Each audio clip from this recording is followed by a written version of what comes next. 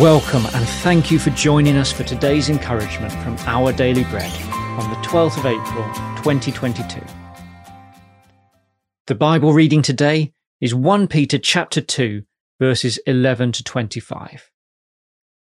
Dear friends, I urge you, as foreigners and exiles, to abstain from sinful desires which wage war against your soul. Live such good lives among the pagans that, though they accuse you of doing wrong, they may see your good deeds and glorify God on the day he visits us.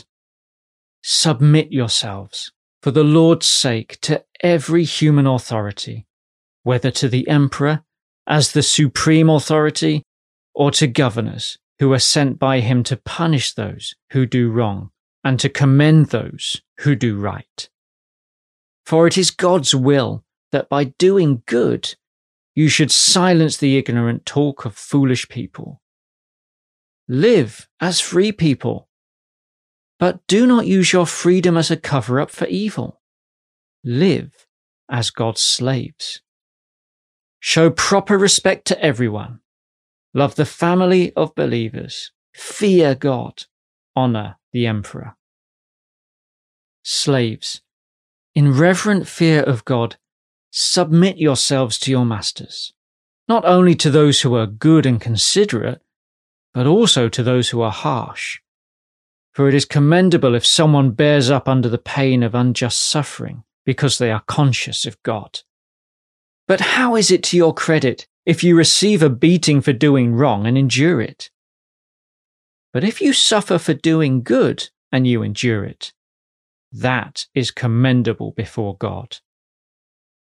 To this you were called, because Christ suffered for you, leaving you an example, that you should follow in his steps.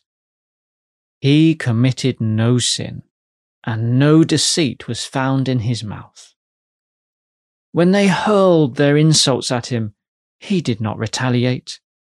When he suffered, he made no threats. Instead, he entrusted himself to him who judges justly. He himself bore our sins in his body on the cross, so that we might die to sins and live for righteousness. By his wounds you have been healed. For you were like sheep going astray, but now you have returned to the shepherd and overseer of your souls.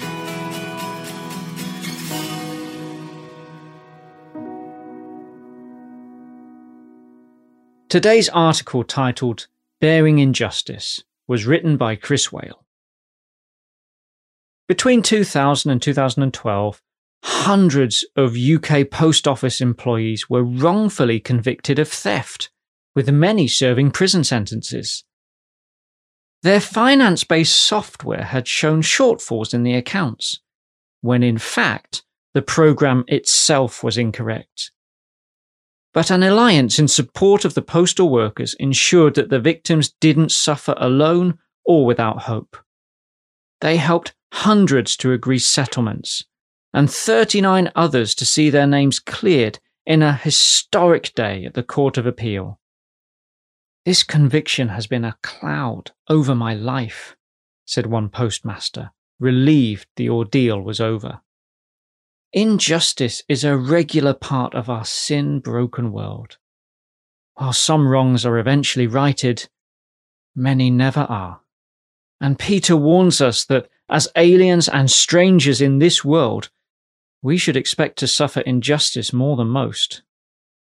When life is unbearably unfair, Peter redirects us to Jesus, who faced the cruel injustice of the cross on our behalf. When they hurled their insults at him, he did not retaliate. When he suffered, he made no threats. Instead, he entrusted himself to him who judges justly. We're not on our own. We can look to Jesus for strength and hope. We can entrust all ill treatment to our Saviour, who knows firsthand what it takes to endure it. He will give us everything we need to follow in his steps.